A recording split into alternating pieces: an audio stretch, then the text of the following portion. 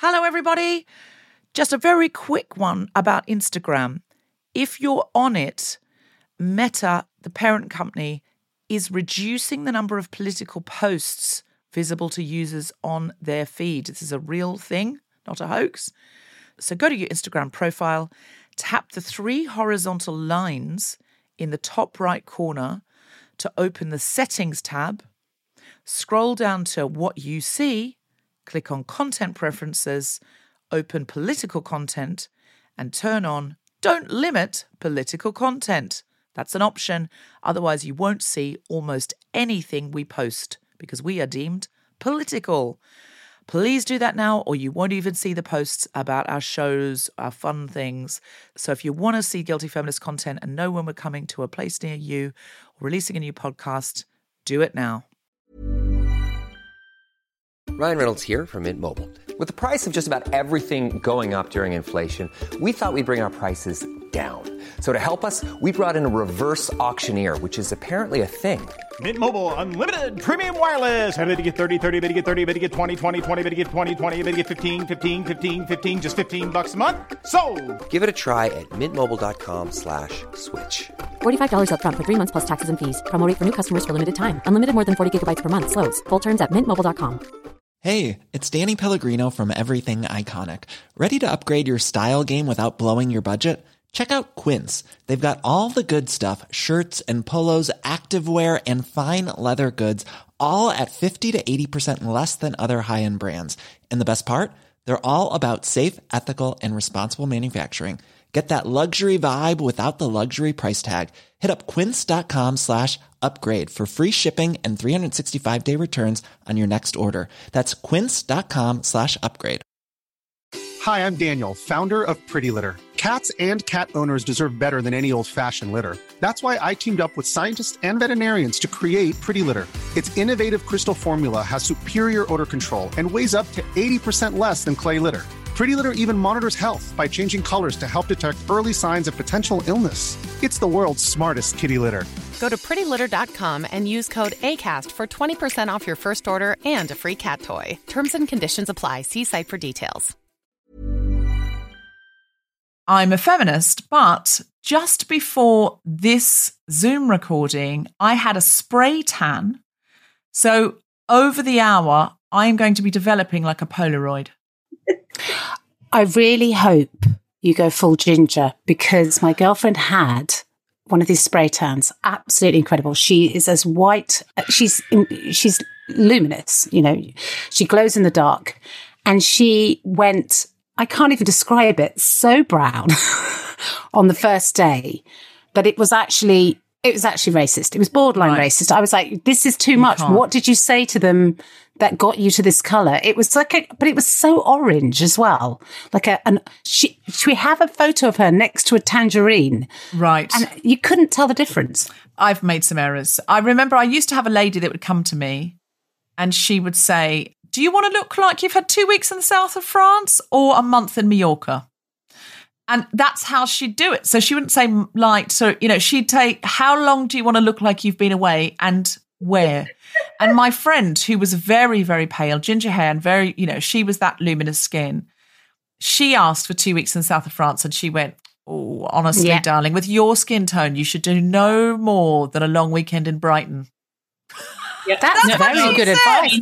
I get them too, and they kind of melt away, which isn't very cute. Emily, I know that feeling because I get sort of, it sort of spots away and you end up looking very freckly for a little while. But freckly's fine. And also the great thing about a spray tan is that you don't have to worry about a melanoma. You're just going straight in with the spray tan. You're not like... Look, I would do a spray tan, but it would look weird on me. It looks weird on me too. Oh, I love it. Look, already I look healthier. Look, already on the Zoom, I look healthier. I may have put my reading glasses on immediately, and so I might have big round raccoon eyes. And I don't know. I'm a fan of the Irish tan, which is basically a blistering sunburn that sort of peels off to a light shade of brown. That is really my speed. And I'm a feminist, but I love how white my teeth look when I've just had a spray tan. Like already, look how white my teeth look. It looks like they do. They look like you've whitened them. Do you know what I thought? I thought perhaps you'd put that zoom, the zoom filter, where you can put the zoom filter to the max This is completely natural, except the fact I had just had a lady come to my house, tell me to spread my legs. Okay. And spray paint me from Whoa, so apart from that, it's all natural. But not the middle bit. She sort of sprayed around it, did she? No, she sprays absolutely everything. Oh, she sprays your flaps. Okay. Yeah. Oh, great. I mean, that's too far. She does. I mean, you said that you sprayed your legs and she sprayed everywhere. So I mean, sort of like it's just so that you don't get this white line under your bum cheeks. Yeah. So you kind of spread your legs and lean forward. The indignity of a spray tan is like a reach around. Very, especially when they make you wear paper knickers. like a reach around. Like, whoa, lean it's over. very like that. It doesn't leave you feeling expensive. I will say that. However, the afterglow, like tomorrow when I'm this golden brown, I look like I've just been on holidays and I'm just the most relaxed person in the world. And I've got this lovely, I don't have to wear any foundation because my skin's very even. Yeah, that's nice. And my teeth look white and I'm just going to look and feel like some kind of bronzed up goddess. I just find going to any sort of beautician situation, I find it quite painful for various different reasons. There seems to be an honesty kind of, when there's things that you think, you just keep that in your head, but you wouldn't say it out loud. I think a lot of women that work in beauticians are like, you just need to hear the truth, love. So there's been times I've gone in and, I don't know, I've had my legs waxed. And then at the end, she's gone, and now your chin. And I'm like, do you know what? Can we just focus on my ankles? Because goatee, did you want a goatee? I'm like, let me keep the goatee and let me feel like no one can see it. But now I'm leaving here and my self-esteem down by my ankles. I know exactly what you mean. And there is no shame in stubble of any sort. But I know what you mean. It's like, I didn't ask for that. And now the implication is there's something wrong with it. It's an implied criticism. I had a facial the other day, which was fantastic. But the lady, it sounds like I'm having all of these beauty treatments. It's only because I've been in lockdown so long. And I've got a party to go to, which I know, is a very new thing, the idea of a party. And everyone's having a COVID test in the morning. And,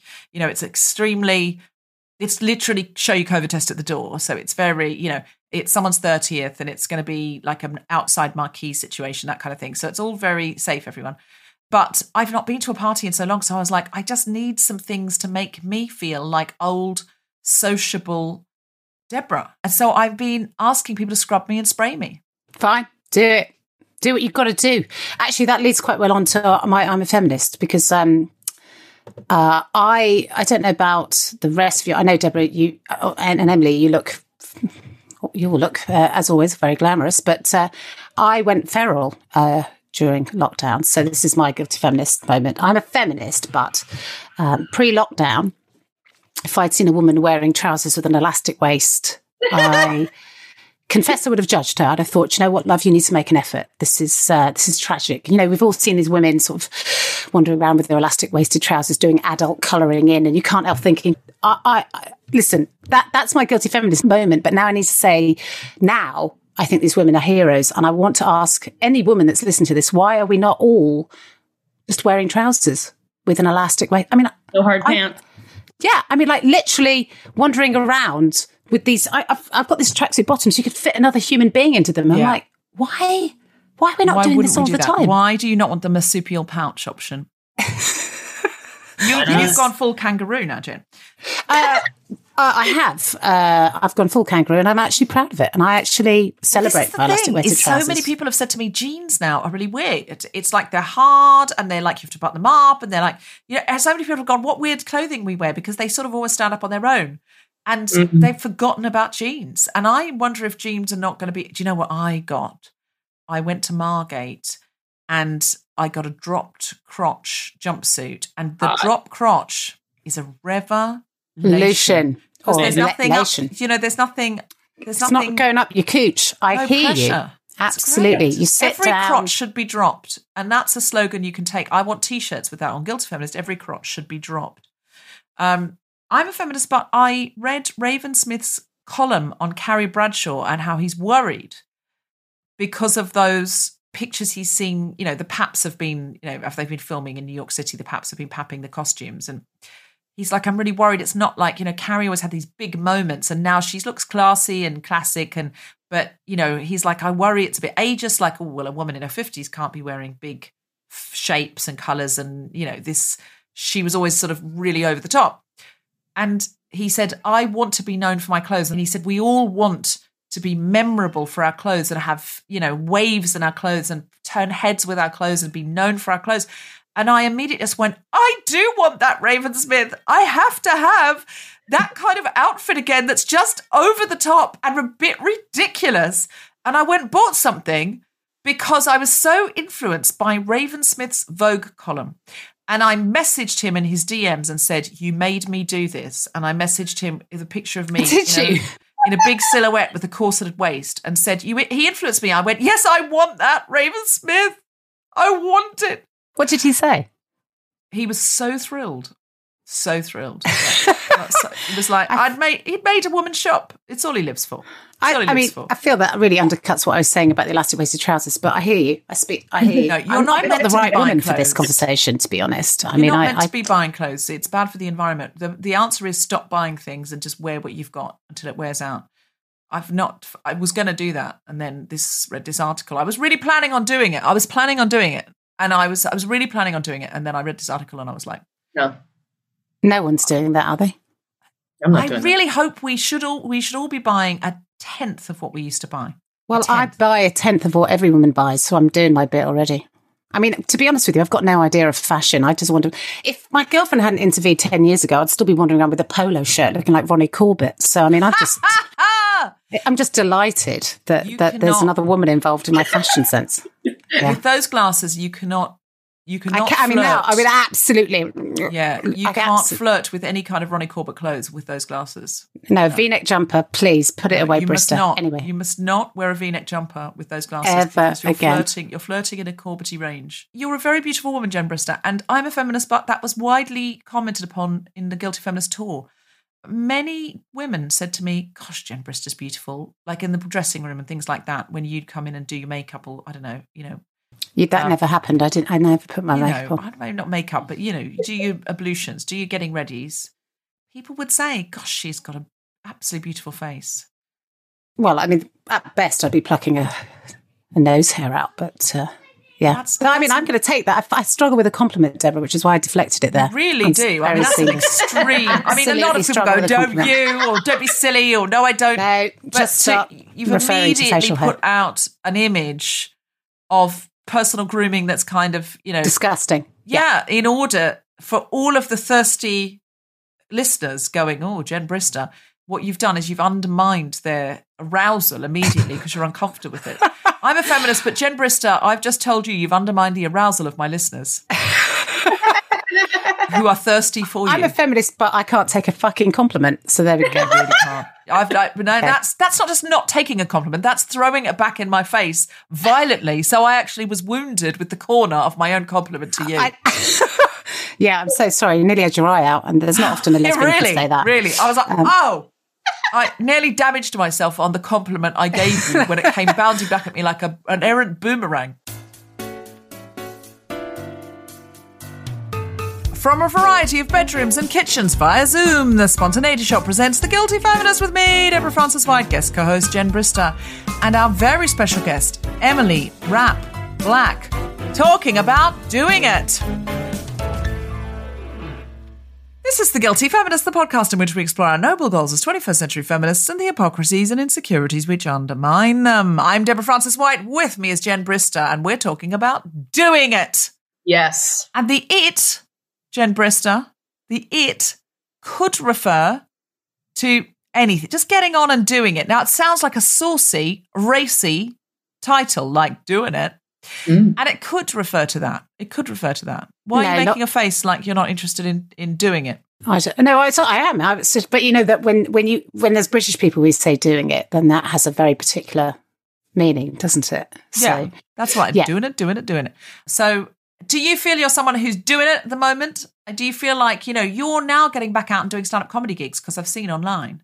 Yes, I am. Am I doing it? I feel like I am doing it. Yeah, I am busy. I have been doing a lot of writing, and I am out and about now. So it does. I mean, for a while it did feel a bit bleak, but I feel like things are sort of getting back to normal. I don't know exactly how I feel about going to a comedy club that is packed full of 400 people in a room that's not ventilated and no one's wearing a mask. But maybe that's just me. Maybe that's just No, me. it isn't, because I started to think, look, once we're vaccinated, we've got to live our lives at some point.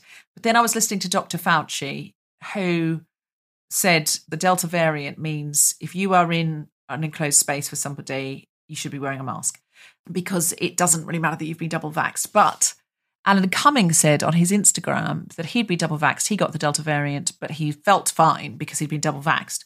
So being double vaxxed absolutely does change. You're still so much less likely to get it. You're so much less likely to spread it, and you're so much less likely to be hospitalised by it. Oh, so absolutely. Everyone absolutely must do it. But at the same time, my feeling, well, I'm double vaxxed, I'll sort of get back to life, probably was a little bit previous. So I belt and braces, double vax, get out there and be doing it, but be doing it with a mask on in an enclosed space, and be doing it wisely, and don't just be snogging everyone you meet. As much as that would be delightful to do, Jen Brister. Ordinarily, that's, as you know, that's my vibe. That's what I do. I step into a green room, I'm immediately out there, snogging. Tongues everywhere. Tongues, everything. Always with a tongue. I remember this. Maybe this is why people said you were so beautiful in the green room. They'd just been seduced by the glory of your snog. Yeah, that's something I'm good at. Very good. I'm very good. Are you? I'm an absolute dynamite kisser. Yeah. Are you? Have you had that review? Yeah. Oh, I've had good reviews. Yeah. I've got very good reviews. Everything else probably horrific at, but the kissing I think the kissing I can do. Absolutely. I'm going to give myself quite high marks. Do you know what there's nobody here to contradict me. I love the fact that you have not just taken that compliment, you have taken it, you have run with it, and you've turned it into a trophy. It is. It's a bloody trophy, and I'm taking it. And actually, I'm going to give myself 9.5 out of 10. Stars. Yeah. Okay. That's a very high Uber rating. I'm so delighted by that. But I now know you're quite polar with compliments. You either throw it back like a weapon or you turn it into an Oscar. So there's only one way. So I'm going to now throw you some compliments, Jen Brister, and see how we go down. Deborah. Jen Brister. Oh, fucking I think hell. you're a very good stand-up comedian, and I always find you very funny. Okay, yes, I'll take that. Yeah, but hey, you haven't seen me It could go either way. This one, it could go either way. We thought we were going to go for the Oscar, but we might be a boomerang. Oh, tits! You're absolutely right. I am, if anything, one of the finest stand-up comedians in this country. See what I did there? Yes. Actually went. Come on, Jen Brister. Okay, Jen Brister. Yeah. I've always liked your style. I think, you come in and you wear don't be daft. A well-cut trouser. There's no one saying that Jen Brister's got a good sense of style. I mean, I just turn up in a pair of trousers and a shirt.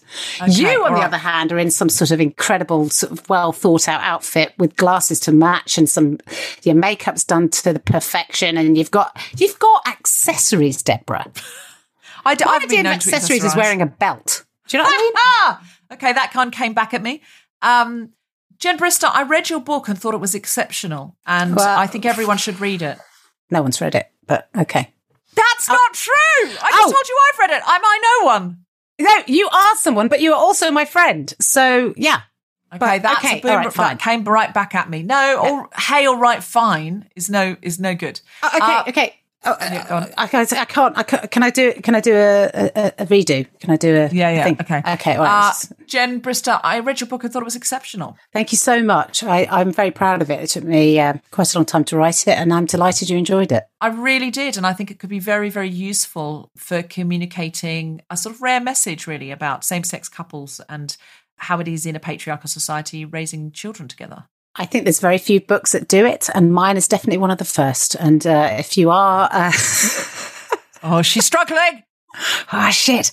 Same-sex thing, then, Google it. Google it. You're a same-sex thing, Google it. This has fallen wildly apart. It's a really good book, guys. This is not a compliment for Jen to take. I can see she's dodging it like we're doing paintball. Jen Brister, finally, you and your partner make a great couple, I think. When I've seen you together, I think you've got a really dynamic energy between you. Okay. Well, lockdown may have changed that energy. Successfully dodged. Jen Brister, you've got a lovely Choose Love print behind you and also a Choose Love bag.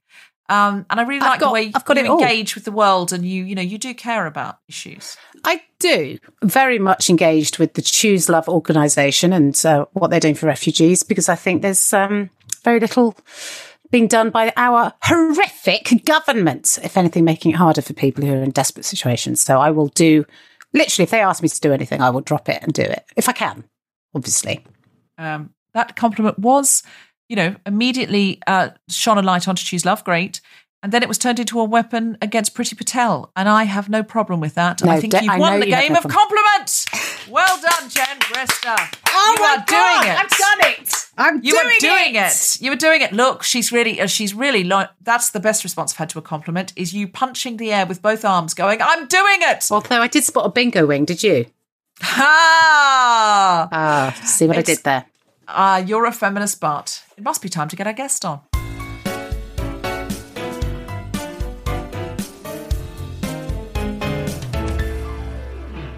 Hello, Guilty Feminist. On the 10th and 11th of September, we have two really big, spectacular, all singing, all dancing shows at the South Bank Centre. We're at the Queen Elizabeth Hall, 7:30 p.m. Get your tickets now at southbankcentre.co.uk, or you can find tickets to anything at guiltyfeminist.com and click through. We will be coming to Australia and New Zealand in October and November. Some of the best shows we've ever done have been in Australia and New Zealand, so we're very, very excited to come back. We will be on the 21st of October in Wellington, 22nd in Christchurch, 23rd in Auckland, 26th in Sydney, 29th in Perth, 31st in Canberra, 3rd of November in Adelaide, the 5th of November in Melbourne, and the 8th of November in Brisbane. So get tickets now, guiltyfeminist.com. If any of the dates have to move, we'll transfer your ticket over or refund your money. So buy with confidence, but do buy as soon as you possibly can, because tickets to the Australia and New Zealand shows always sell out. And now back to the podcast.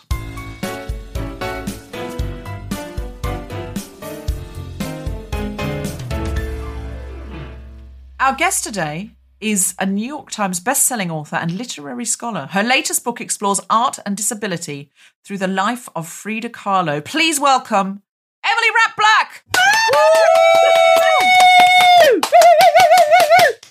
So Emily Rapp Black, you're a woman who is doing it. You've got a huge book out there. It's a New York Times bestseller. Now, it's hard to be a New York Times bestseller. And, you've just walked that. But also you've written about somebody, a famous feminist, Frida Kahlo, who really is someone that did it. And speaking of people who made big personal fashion statements, but also never used tweezers and would not throw a compliment back at me if I said everyone's lusting after you, Frida. She wouldn't. Okay. She'd go, yes. All right. I'm going to look. Just let's move on from that, okay? Yes, they are. She's a Spanish woman as well. Just saying. You're Spanish, aren't you? Mexican. Sister? Hispanic. Okay. You are both Hispanic women, you and Frida Kahlo. Frida Kahlo never asked to borrow your tweezers, though, because she famously she wouldn't. had. And you know what? If I was in Frida Kahlo's presence, I'd have gone full unibrow. Well, you wonder what the waxer would have said to her if she'd said, "Wax my legs." You really wonder if that waxer would have dared to say to Frida. That was her signature. Her signature was monobrow, and it looks amazing on her. And she redefines beauty in so many ways. And she made art out of herself all of the time. And then she made art out of making art out of herself in a remarkable fashion. So, Emily, you're out there doing this, writing about a woman who was out there doing it. Could you please tell us what drew you to Frida Kahlo? I think that she was out there doing it. Well, when I was younger, I fell upon her book because my brother brought home a girlfriend of a long string of girlfriends, and she was an art major, and she had this book about Frida Kahlo. And I opened it and I was like, what? Like, I don't know anything about art. All I know is that if I see something and it moves me, then I'm into it. Right. Yeah. Well, that's all you need to know about art, really. That's basically. Yeah. So, and I was just completely taken with it. And I read every book I could about her. I tried to paint, which was sad and pathetic. And then realized that I had no skills as a visual artist, but that I could write about her. And so I had this kind of obsessive imaginary friendship with her, to be honest, for a bulk of my life, and kind of in secret. So when I wrote this book, I was like, ooh, I'm doing this, but it feels weird because it's all the stuff I never thought I'd say out loud. And then it was fine once I did it. was doing it. So I think I was drawn to her because I knew she had a disability. I knew that she made art, beautiful art. Everyone knew her. I knew that she lived an alternative lifestyle. And those were all things that I had experienced and wanted to do, but grew up in like farmland in the American Midwest, where people alternative means like not having the same bag as everyone else. So, I was in for it. You were someone who'd experienced disability, and so her art spoke to you because she had a disability. Can you speak to that a little bit more, and maybe also tell the listeners what her disability was and how you related to it? So Frida Kahlo had many sort of bodily problems. I would say they were problems because they were painful, and I think it's okay to say that. She was in a terrible bus accident after she had polio. So she had polio, then she was in a bus accident, and her back was compromised her whole life. And then she lost her leg when she was like the year before she died. And I lost my leg when I was 4. And I was also in a series of back braces and traction and, fun orthopedic devices that haven't changed that much, it turns out, in 50 years. And so, I'd never seen a successful woman, a woman who was revered, a woman who was herself and had a disability. Like for me, it was just completely new. So she made paintings and she made all kinds of things and she had all kinds of lovers and was not at all the sort of the cloying, pathetic woman that she's often made out to be in terms of her husband, Diego Rivera, who she loved very much. And I don't know, I felt that, so many times people say to me still, you're so brave, or, your pain inspires you. And it's just, pain doesn't inspire anyone. It is just pain. So I admired her for making art in spite of the pain, not because of it. Like that wasn't the engine. That is such an important point, because I think I agree. lot of people say, oh, well, your depression feeds your writing, or ones. I mean, I'm not saying they say that to me, but I mean, in general, they say to people, to artists, your depression feeds your writing. Oh, well, he was someone who was bipolar and had suffered a lot in his life. But without that in his life, or without that in her life, they wouldn't have created all this art. How do you feel about that? Because that's such received wisdom. I think it's bullshit, to be honest. Like, I think if Vincent van Gogh had had some medication, he would have made even more paintings and not wounded himself. Like, I think that's a very ableist way of thinking about what bodies do and how art is made. So art is made often, I think, most of the time, through a crucible experience, which is uncomfortable and squeezing you tight, but that isn't necessarily pain. Like, pain and misery are just that. Like, it's just like if you think about, if somebody poked your eye out, you wouldn't be like, oh, I think I want to write a poem. You would be like, my eye. Like, and until that was fixed, that would be the only thing you could think about. Mm-hmm. You wouldn't be like, I'm going to make beautiful art out of my suffering. That's just ridiculous. And it's also very much linked, I think, to the messages we get from Christian culture, where suffering is elevated as a kind of... That's a great point. Moral. That as children, we see, if we're in a Christian culture, Christ suffering on the cross, and it's sort of somehow given an iconic and reverent status, and not to diminish anyone's faith in any way, but that can bleed into us thinking suffering is good or suffering is the goal. And also, I think there was a point in the article that I read in The Guardian, which I think is an excerpt from your book, where you talk about these women that are looking at some Frida Kahlo paintings, and they'll say, oh gosh, isn't it really awful that she suffered so, and that she had such an awful life, and that she was in so much pain, and how sorry they felt for her. But in fact, you say, well, how could somebody who created so much art, how could their life be miserable? Why would you feel sorry for somebody? Because it's not in a way that if somebody had this sort of like constant turgid and miserable life, that they would never have been able to create the body of work that she did. That really spoke to me. I just thought that was really interesting, because when people talk about Frida Kahlo, they often talk about the suffering that she had in her relationship, because that was often very fractious, and because of the disabilities and her accidents and the pain that she lived with, rather than the joy that she must have had, and also what you were saying about the crucible, that you're much more eloquent than I am, but certainly the art is often created by discomfort, but not by agony and misery. Yeah, we love a suffering woman, right? A suffering woman is I know, it's so boring. A happy woman is dangerous. A joyful woman is dangerous. A creative woman. You don't really want women in their power. No.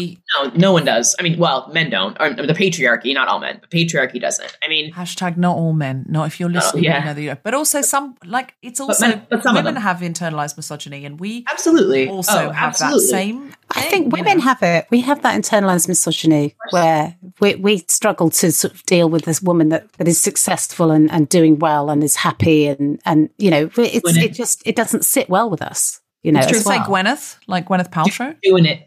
I said someone who's doing it. I thought you said Gwyneth, like Gwyneth Paltrow. No, I didn't say Gwyneth. I thought you were making, there was a small ad break for Goop there. People actively like hate her. It's just like, why? I mean, whatever. Like she's doing it.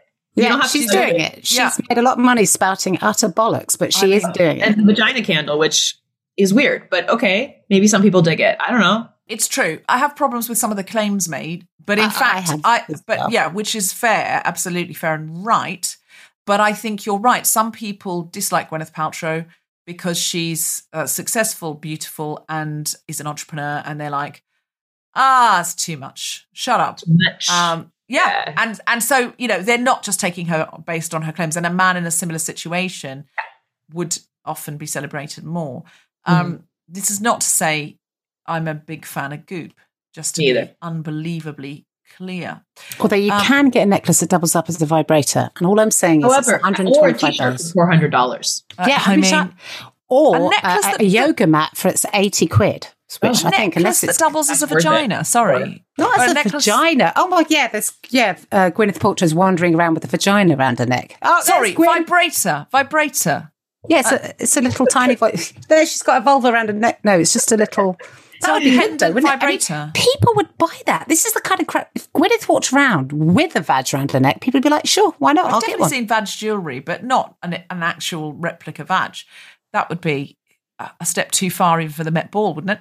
But the vibrator, sorry, can we just backtrack a tiny bit? If you've got a little vibrator around your neck, which I can see how you could hide that and it could look like a pendant. It's discreet. It just looks like a pendant, and then you pop it down there. What if it just goes off in the meeting? What if you sort of go like that and it bangs your body, and then suddenly you're just like, say, then you have to be like, this is about my chakras. Yeah, it's a calming device. Yeah. No one's buying that. No one's buying that. I'm not walking around with the little thing went off around a woman's neck and she went, it's all about my chakras and my... I'd be like, sure, babe. I wouldn't be like, she's got a fucking vibrator around her neck. Come on! Listen, I'm all about buying less, so I'm just going to turn my current rampant rabbit into a pendant. Yeah, there you go. Just thread us, think it's got a little hole at the end. That's not discreet. You're going to look like Flavor Flav, aren't you, wandering around with a flipping dildo? All right, I'm good with it. I'm a woman in my power, and I will not be cowed by the patriarchy. I feel like it's something Frida Kahlo might have done in a different age. She probably put it in her hair. Exactly. Yeah. Do you know as what? A headpiece. But she'd be able to. Yeah, she'd be able to carry it. Indeed. Yeah. When you drive a vehicle so reliable it's backed by a 10-year, 100,000-mile limited warranty, you stop thinking about what you can't do and start doing what you never thought possible. Visit your local Kia dealer today to see what you're capable of in a vehicle that inspires confidence around every corner. Kia, movement that inspires. Call 800-333-4KIA for details. Always drive safely. Limited inventory available. Warranties include 10-year 100,000-mile powertrain and 5-year 60,000-mile basic. Warranties are limited. See retailer for details. You've both referred to her fractious relationship with her lover. Could you tell us a little bit more, Emily? Because this episode is titled Doing It. So we'd like to know more lover details, please. Details, please. Well, she met Diego when she was still in grammar school. He was painting a mural. Sounds like a bad boy, Diego, doesn't he? Right, yeah. He was painting a mural called Creation of the World at her school. So she walked by him painting that every day, which is pretty epic. How old was she? How old was he? He was 20 years older than she was. So he would have been probably, so not a huge difference in age, but, big enough. I'm sorry. If you meet someone when they're at school and you've been trusted to come in and paint the mural. Well, he wasn't doing anything. They weren't doing it then. They met then. So she knew about him. And then when she became an artist. I think anyone who met you when you were in school uniform is a dodger. He different time, Deborah, different time. He was a worse time. Yeah, easy country as well. The worst time. But so she's there in a little Catholic school skirt. I don't know. Well, she probably was on crutches because she had polio. So she wasn't like, sprinting ahead as the hottie of the pack by any means. But, Well, you don't know that. I mean, she was a very I don't know that. I don't think she was in a Kappa Alpha Gamma doing cheerleading. Let's just I think she... City and she's Frida frickin' Kahlo at any age. I'm sorry. I still feel she's Frida Kahlo in a Catholic school skirt. She's also got a dimension to her, a story to tell. She's more interesting than a lot of the teenagers her own age. Is grammar school? How old is grammar school? Oh, if he was 30, she would have been 10. Oh, so she was a child. She was a child. She wasn't an adolescent. Oh, okay. I take all of these comments back. She didn't meet him then. I thought she was like a 16-year-old or something. They were not doing it then. No. Yeah, they couldn't be doing it then because if anything was going on then, he's just a paedophile and that's just an assault. I think we wouldn't be celebrating him if he'd been doing it. Okay, but he meets her at 10. He's still a dodger, sorry. But then he wasn't the nicest man. I think he was a dodger the whole way through the relationship. Yeah, he was, but so was she. She was doing stuff. She was doing it with other people, women. She had many lovers that she took that are, you can't prove it in a court of law or anything. But in her journal, she talks about how much she loves Diego. And it's this kind of love that has a kind of, I don't know, mystical feel to it.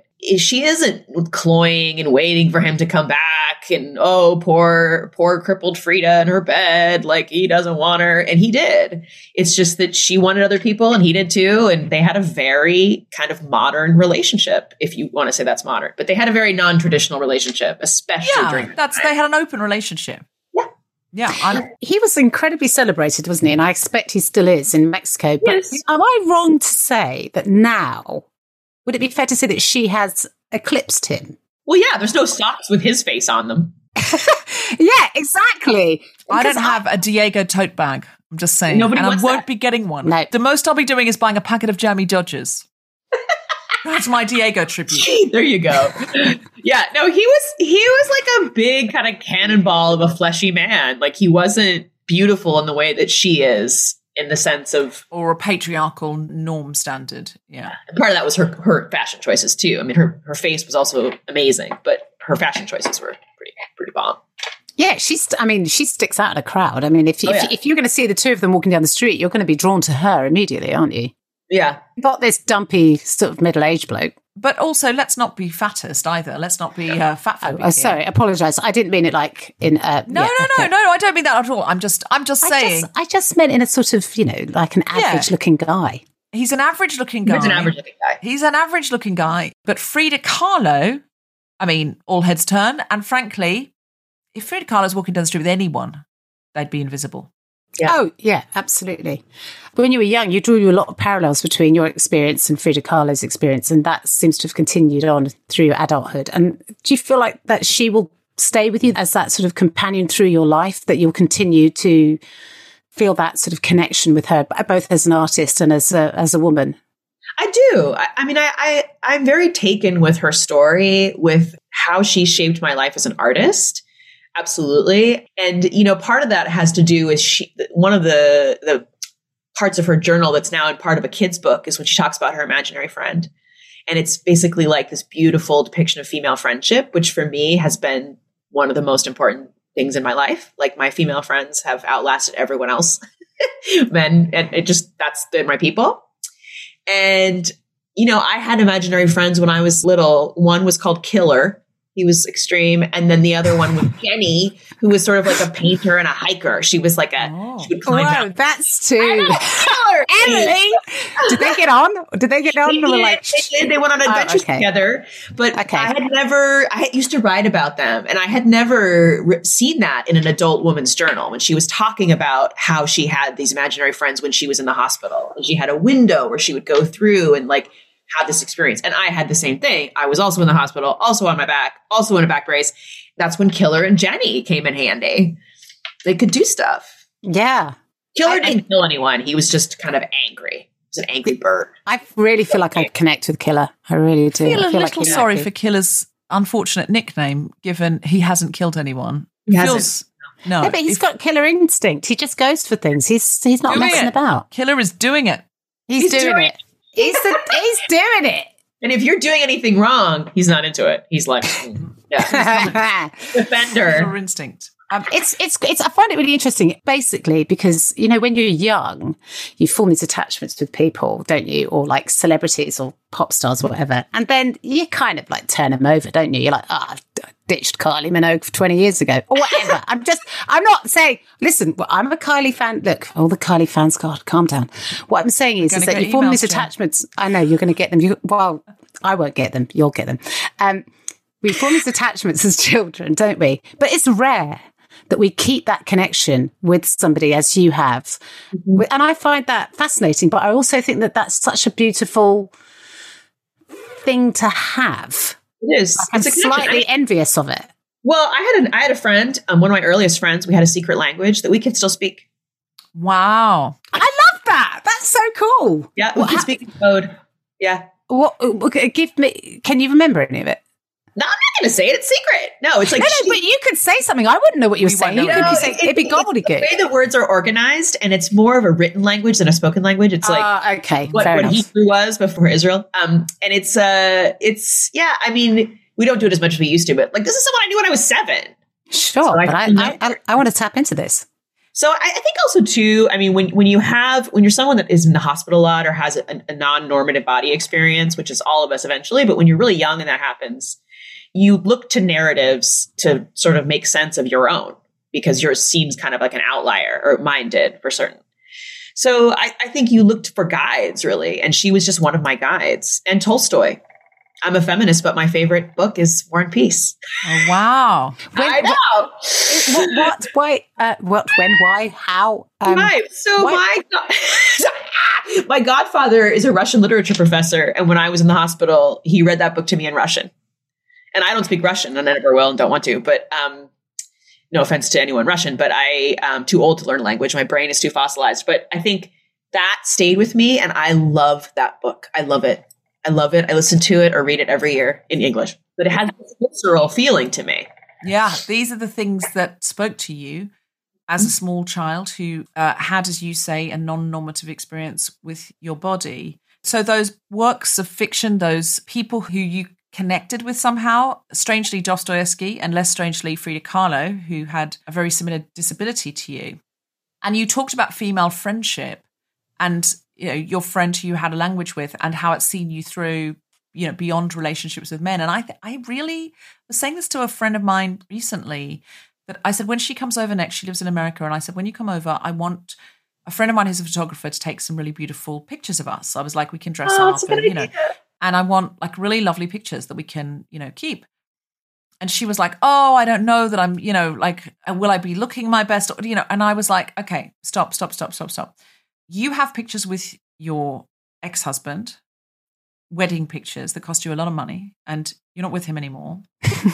You have pictures with your children, professional pictures that you've paid for, taken with your children. And I am telling you right now that those children will be off at college and then off, you know, when they're in their 20s, you will phone them and they will be like, oh, yeah, hi, yeah, I don't really have time to talk. Oh, well, I don't know. Well, I can't come home on the weekend now. No, I told Dad. No, I said no. And that's what they're going to be. But there you are, paid pictures of them. And I said, where will I be? Oh, I'll still be on that phone talking to you for an hour and a half about how your sons are not very interested in talking to you and how that makes you feel. Who should have professional pictures? She went, you're absolutely right. It's booked. I want to do that with my friend who's also British. So she's my best friend. We need pictures. I've got other friends. I'm like, we're doing a shoot.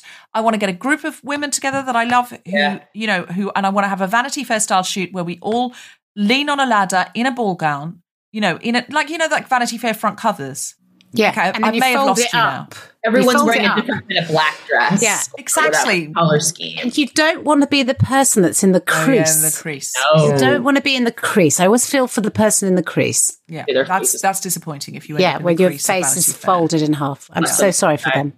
But that's what I really do believe in, having a beautiful, you know, whether or not you, I happen to know, I've got a friend who's a professional photographer who will, you know, but whether or not you don't have to have a professional photographer, you can have an iPhone on a stand. You can do amazing things with photos now. But I do think Women should get together. It's a ritual, isn't it? If you haven't get a photographer, it's a moment. It's a celebration. It's a thing. Not everyone can afford it, but get one of your friends. Get some nice lights going on. Get dressed up. Like, make it a proper shoot. Even if you're taking turns of taking photos and things like that, make it a proper shoot where you actually say we're not just going to take a selfie in a restaurant with one of us with an arm out here. Like, we're going to do a proper shoot. And these photos are going to be framed and these photos are going to be special because they're the people who are going to be in your life forever. And honestly, if you are heterosexual, they will outlast many men. And if you are not heterosexual, they may outlast some of your girlfriends / wives. I agree. Yeah, of course. Absolutely. I mean, there's nothing to say that just because you're in a lesbian relationship or in a relationship with a woman that relationship will last any longer or that you'll like them any more than your best friend. Because, when you're with that person every day, after a while. I did a version of this. A friend of mine's a photographer, and in the 90s, she took a picture of my other friend. The three of us were really close at that time and still are. And it was 90s, so we were wearing overalls. Oh, yeah. Overalls, Doc Marten boots. We look ridiculous. I love those photos. First of all, we look 12. Because we're wearing overalls, even though we're in our 20s. And it's just like, it's everything that's the 90s. Chokers. Is overalls dungarees? Yes. And they're back. Okay. Because the 90s are back, so far away now that it's become vintage, which is deeply horrible. Absolutely. Everybody's in dungarees again. And the DMs are back. So we've come full circle. In fact, I'm finally in fashion. White t-shirts. If you wait long enough, you'll hit the decade. Oh my God. I knew it was white come t-shirts with little shoestring strap dresses over the top. That was a real 90s look as well. But my rule is if I can remember wearing it the first time, I don't wear it the second time. That's my personal rule. But I might throw that rule away because fuck it. Because would Frida care about that? No, she'd be making her own fashion. She made her own clothes. Yeah. Did she? Well, they don't look like they came off a hanger, that's for sure. I was like, what? No, they don't look like you look. That's fair. And I actually, there's the show Killing Eve, which is one of my favorite shows because of the fashion. I'd be watching that and I would be Googling all the things she's wearing and they're like $7 million or whatever. So I was like, okay, I can go down to the thrift store and I can buy a dress that's light blue and looks like that Gucci one and make it fit me. And it's kind of the same. Yes. Oh, I love what you're saying. So much more sustainable as well. Economical and sustainable. That would never occur to me. It would never occur to me to look at someone wearing something and go, I'll just head down to a charity shop and see if I can. I'll just go, well, that looks great on them. And that's the end of this thought that I've just had. And that's where the thought would die. Emily's got a touch of the Frida about her there. She's like, how can I make that art into my space? I will tell you something. I recently rewatched Arrested Development. Oh, God. And the first time I watched that when it came out, probably in the noughties or whatever, I remember really wanting Portia de Rossi's wardrobe. Yes. And this time I watched it, I thought, where did Lucille get that blazer? I started admiring Lucille's blazers. I was into a real blazer fetish. No. And I was like, okay, back away. You are not yet Lucille. You do not need to lead into the blazer. And I stopped with the blazers. I was coveting a Lucille blazer. Yeah. But, this is also something that has to do with disability, I think, because I'm a teacher, I'm a professor, and I am known for my crazy outfits, in quotation. So I always get these evals where they're like, oh, I don't like her clothes. They're too weird. What? Or she sweats too much. So I'm like, oh, it's on. So actually, after I got a set of evals that had that, I did them like the contrasting animal print. I did like an all white outfit. I wore a flower. I was just like, game on. Like I will wear whatever I want. Absolutely. Although I'm going to admit something now. I'm a feminist, but Emily, I'm really sorry. But I tried on a dress and it was a sort of capacious-y tent dress. And the salesperson said, what do you think? And I said, I look like an art teacher. Oh! I'm so sorry. I'm so sorry. I teach writing, so it's a kind of art, but we don't have paint. But you're writing about an artist, so yes, you're sort of art teacher in a way. Dress is really kind of a mistake most of the time. Yeah, it was a capacious tent dress. I don't even know what a tent dress is. It's a bag. I just imagine that you're in a tent. And that's what you've like. Imagine that. It looks like you poked your head up out of it. Yeah. Okay. I mean, I can tell you that. Decided to wear the tent. Yeah. I had an art teacher, and I remember she used to wear a big smock that had like little plastic naked babies sewn onto it, things like that were just absolutely random. She was, and that sort of art teacher look of like, I'm going to be wacky, I'm going to be wild. I always enjoy it. I want to see more art teacher fashion. I don't necessarily feel I can carry it off, but Emily, I feel you can and you must. Well, my shit's not baggy though. It's tight. Yeah. Listen, I think it's bizarre that students are commenting on get a grip. I know, and you sweat. I mean, I do. I'm a feminist, but I sweat like a man. I've been told this so many times. Well, I mean, that's I don't know what that's going to mean. What does that even mean? It's healthy. No, I think sweating is good. I think as women, we have told each other that we don't sweat. Yeah, we've been told that women don't sweat. We all sweat over here. We all sweat. Also, you live in bloody California where it's like a bazillion degrees. Of course, I used to live in Texas. I'm like, nope, it's not raining. This is called perspiration. Like, sorry. Of course you're sweating. Listen, if you're here in the UK, listen, we get 21 degrees and we are literally like just in our underwear, crawling on our with hands a fan and on knees, in front of an open window. For oxygen. It's true. I can't. So let alone if we actually experienced heat. I think we'd just melt. Yeah. You know, I did a TV show during the sort of time of lockdown where you were allowed to go into the studio, but there was no makeup artist there because they were trying to limit contact. Oh. And, you know, under those lights, you perspire. And normally on TV shows, they come and powder you. They powder you. But they didn't. And someone online went, oh, she's very, you know, she looks like she's shiny. Really, perspiring. And I was like, I'm under TV studio lights. I'm a human being and no one's bringing, and I didn't know you had to bring your own powder. I assumed there'd be someone there for touch-ups and there was not. And they said it was COVID, but it wasn't because I did another TV show that week. And frankly, they had makeup and it was both the BBC. And that one, I think, was just trying to save money. That's what I think. Yeah. I had the same thing where I had to have a makeup tutorial. So that's that, if you can imagine. You had to do your own? Yeah, full makeup. And we went very heavy on the eyes. I'm going to say too heavy. I'm going to put it out there. Cannot go too heavy on the eyes. That's what she said, and she was wrong. I looked like a bloody raccoon, okay? You can't go too heavy on this leather, all right? I was like, especially, you can go heavy on the eyes if you're like, but I feel very confident about all the rest of it. I looked like one of the monsters. It wasn't great. I don't believe you. I want to see it. I wear Lola's lashes, which are magnetic. So you do a magnetic eyeliner. Frida Kahlo would love these. You do a magnetic eyeliner, just a normal. It seems like a normal eyeliner. It's like secretly magnetic, and then you put the lash on like it's a fridge magnet. Right. And that changes my appearance so much. I'm actually waiting for a delivery of Lola's lashes so I can wear them on the weekend. I'm obsessed with them. I'm obsessed with Lola's lashes because they change my appearance so much. Of all the things Frida did and wore and painted and said, Emily, what would you most like to emulate?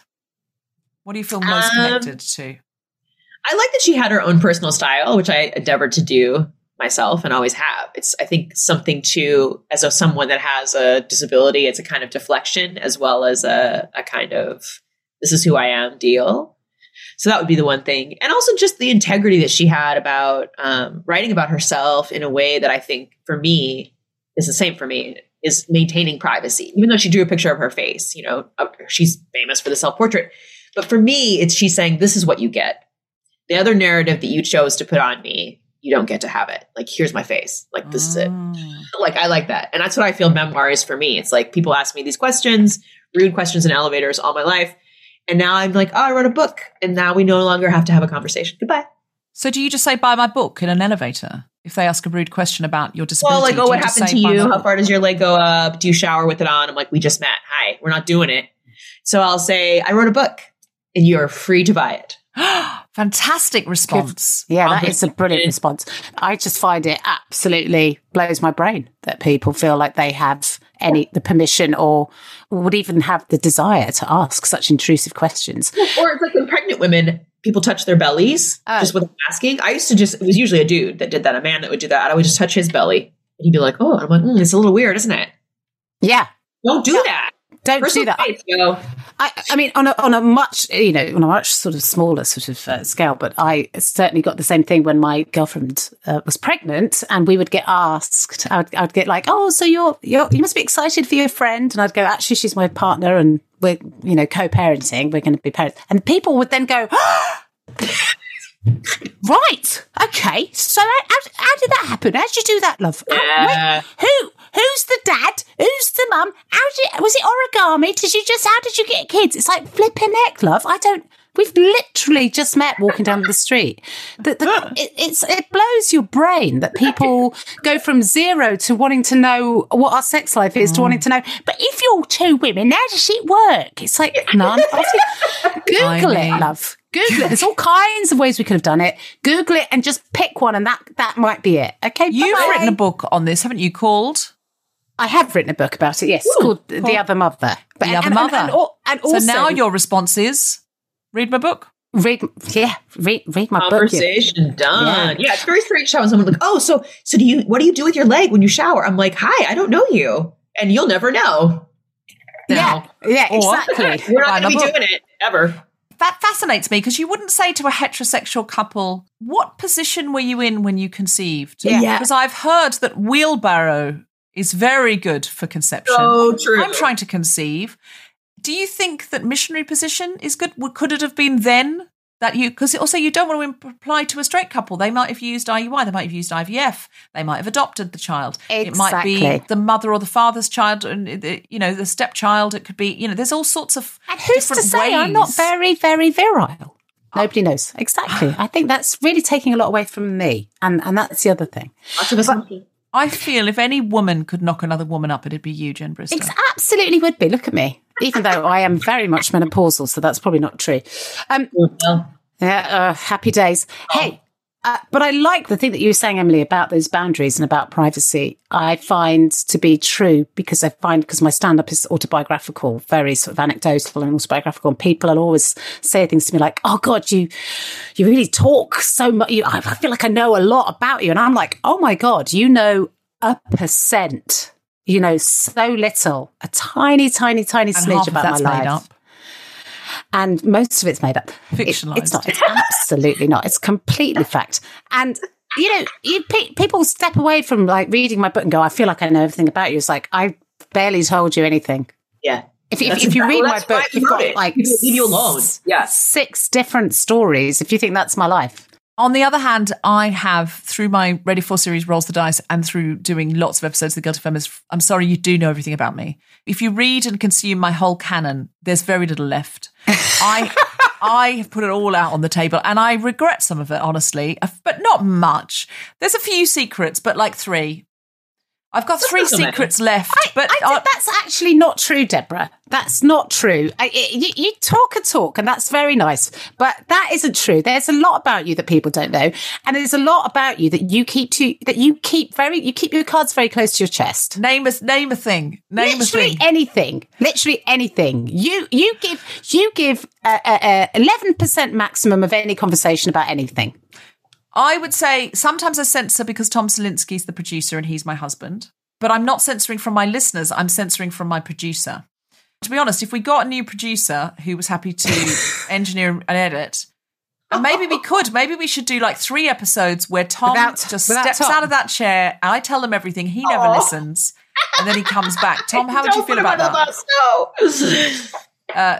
Tom's saying it's time to wind up. Yeah, I have to and that's convenient, isn't it? Emily, is there anything you came to say that you didn't get to say? Not really. This was really fun. I'm really glad that my best friend, who's British, told me about your podcast. And part of the book is dedicated to her. So I'll give her a little shout out. She knows who she is. That's wonderful. And where can we buy your book and what is it called? You can buy it online through, Amazon. But there are other places to buy it too. You can buy it from someone who pays their tax. Books, Notting Hill Editions. I really want to buy it in a way that sends Bezos back into space, honestly. Can I buy it in another way? And stay there, yeah. Ask your local bookshop. I'm sure it's there. Local. They can order it, and especially in Britain because it is a British publisher. Yeah. I'm sure your bookshop already has a copy. I'm sure Waterstones has copies. I'm sure Blackwell's have copies. I'm sure Foyle's have copies. What is it called? Frida Kahlo and My Left Leg. Frida Kahlo. You can read an excerpt of it in The Guardian. So if you go on The Guardian online. Frida-inspired dress. It's brilliant. So if you want to get an idea of the book, go to The Guardian and have a read and then go and order the bloody book. Right, so it's Frida Kahlo and My Left Leg. That's right. Your name is Emily Rapp Black. A lot of great feminists have 3 names. Deborah Frances White, Emily Rapp Black. Jen, what's your middle name? Oh, let's not. Doesn't matter. Jen doesn't matter. Brister. It's been an absolute delight. I know what everyone I know is getting for Christmas this year. So if you're a close personal friend of mine, please expect Frida Kahlo and My Left Leg in your stocking. It fits too. It's little. It fits in a Christmas stocking. It's actually a great present, because whether the person loves art, whether the person loves feminism, whether the person needs to be engaged more with disability or themselves has a disability, as so many people do, it's a book that will really speak to everyone. And it's also about a woman who is doing it. I'm doing it. Do we get some hot? Do we get some hot and heavy? We get some hot and heavy Diego action in there. Although, again, Dodger. Maybe it was all above board and he just happened to meet her at 10 and he happened to meet her again at 25. But just men that are 20 years older, sometimes I'm like, maybe Dodger. But I'm glad that she had a full and frank sex life with lots and lots of people, and it was open, because I wouldn't have wanted to be stuck with Diego the whole time. Let's be honest. Dodger. Jamie Dodger. Okay, Jen, have you got anything that you'd like to tell us about before you go? I would love to recommend my podcast, which is called Women Talking Bollocks, which I do with my dear friends Maureen Younger and Alison June Smith. We're having a little hiatus at the moment for the summer, but we'll be back on again. But if you haven't listened to it, we've got a whole year's worth of episodes you could crack into. And it's just an irreverent, fun, silly podcast where we discuss things that are meaningful and important, but also just dumb stuff as well. Right. And it's a lot of fun. And it's called Women Talking Bollocks. Go and find it wherever you get your podcasts. Thank you so much, Jen Brister. Woo! Thank you. You have been listening to The Guilty Feminist with me, Deborah Frances White, guest co-host Jen Brister, and our very special guest, Emily Rapp Black. The Guilty Feminist theme tune was composed by Mark Hodge and produced by Nick Sheldon. The producer was Tom Salinsky for The Spontaneity Shop. Thanks to Rachel Craftman, Gina DCO, and everyone who made this episode happen, as well as all of you for listening. For more information about this and other episodes, visit guiltyfeminist.com. Woo! Okay, great. Doing it. I'm sorry.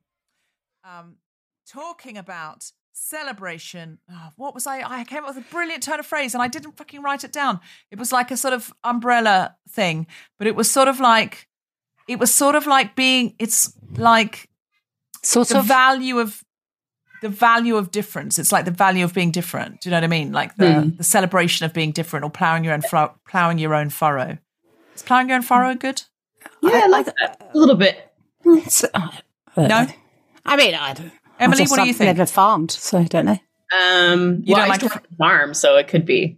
What about a celebration of difference? I mean, okay, yeah, celebration of difference. Yeah, yeah. I mean, we're all a bit, different, aren't we? Talking about a celebration of difference. It sounds shit. It sounds, doesn't it? It sounds like a corporate thing to me. It's like that's the kind of thing that when you get a corporate day for women, they go, let's celebrate everyone being different. And also, what the fuck does that even mean? It doesn't. Well, I know what I want it to mean. What do you want it to mean? Go back to the furrow.